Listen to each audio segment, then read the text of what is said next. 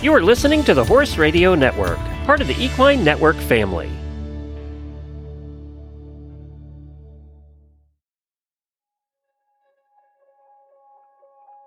Welcome to the FOD Pod, the Practical Horseman podcast minisode series where we share audio clips from our favorite Practical Horseman On Demand videos. At Practical Horseman On Demand, you can enjoy hundreds of how-to videos and get insider access to exclusive interviews and lectures, slow motion demonstrations, and step-by-step tutorials taught by top-level pros in the hunter, jumper, equitation, and eventing disciplines.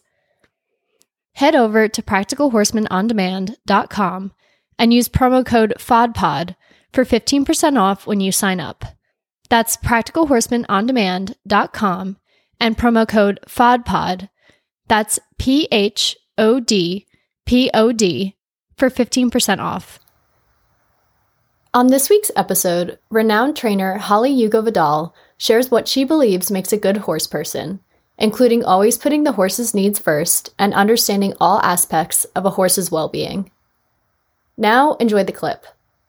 What is a horseman, you ask me?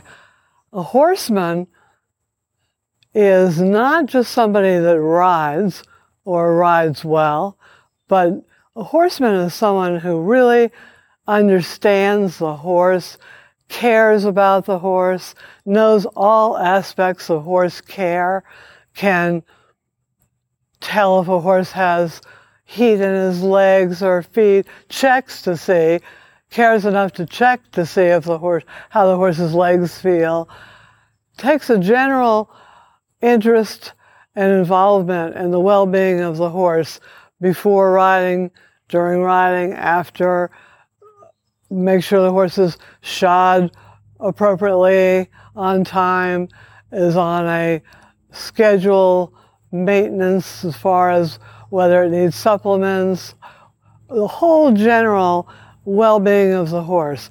That's what a horseman is to me. Somebody who, some older horsemen can actually put a shoe on. But a horseman is someone who gets right in there, not afraid to muck a stall or clean a horse, give a horse a bath, knowledgeable about tack, all the equipment. It's a general knowledge. It's not just being a good rider. That's what a horseman is to me. It took me years to be what I would consider a horseman, and I say horseman because that's what we've called it over the years. Some people will say horsewoman, but it's all the same thing. And I was fortunate enough to grow up with very, very good horsemen. So I learned a lot from them. I was with Rodney Jenkins for many years, where the horse always came first. Everything was done for the well-being of the horse. My former husband, Victor, the same. And I'm fortunate to have had a beginning with people that really were knowledgeable and cared for the horse. Horse always came first. So I would say years before I would scratch that surface of giving myself that title, and I'm still learning. That's what's so interesting to me about horses, is you don't get to a certain point and feel that you know everything. There's always something to learn, whether you're a rider or a trainer or a groom, whatever you're doing in the aspect involving yourself with horses. As I said, it makes it more interesting than thinking that there'd be some point where you would feel that there was nothing left to learn. I would hate to feel that way. And my guess is even McLean Ward would agree that he might have a couple of things to learn, even though he probably doesn't, but it wouldn't surprise me. But it's ongoing. I would say lacking, if I thought someone was less than a horseman, it would be basically because they had forsaken the care of the horse for another means. They weren't thinking about the horse first.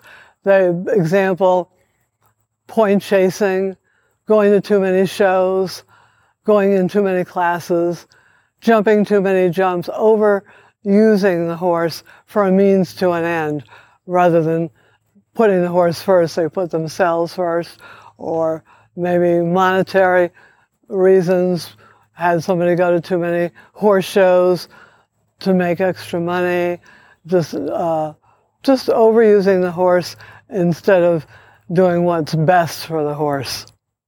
Thanks for listening to this FOD minisode. For unlimited access to more lessons like this, sign up for Practical Horseman On Demand at practicalhorsemanondemand.com. Don't forget to use promo code FODPOD, that's PHODPOD, to get 15% off. Thanks again for listening.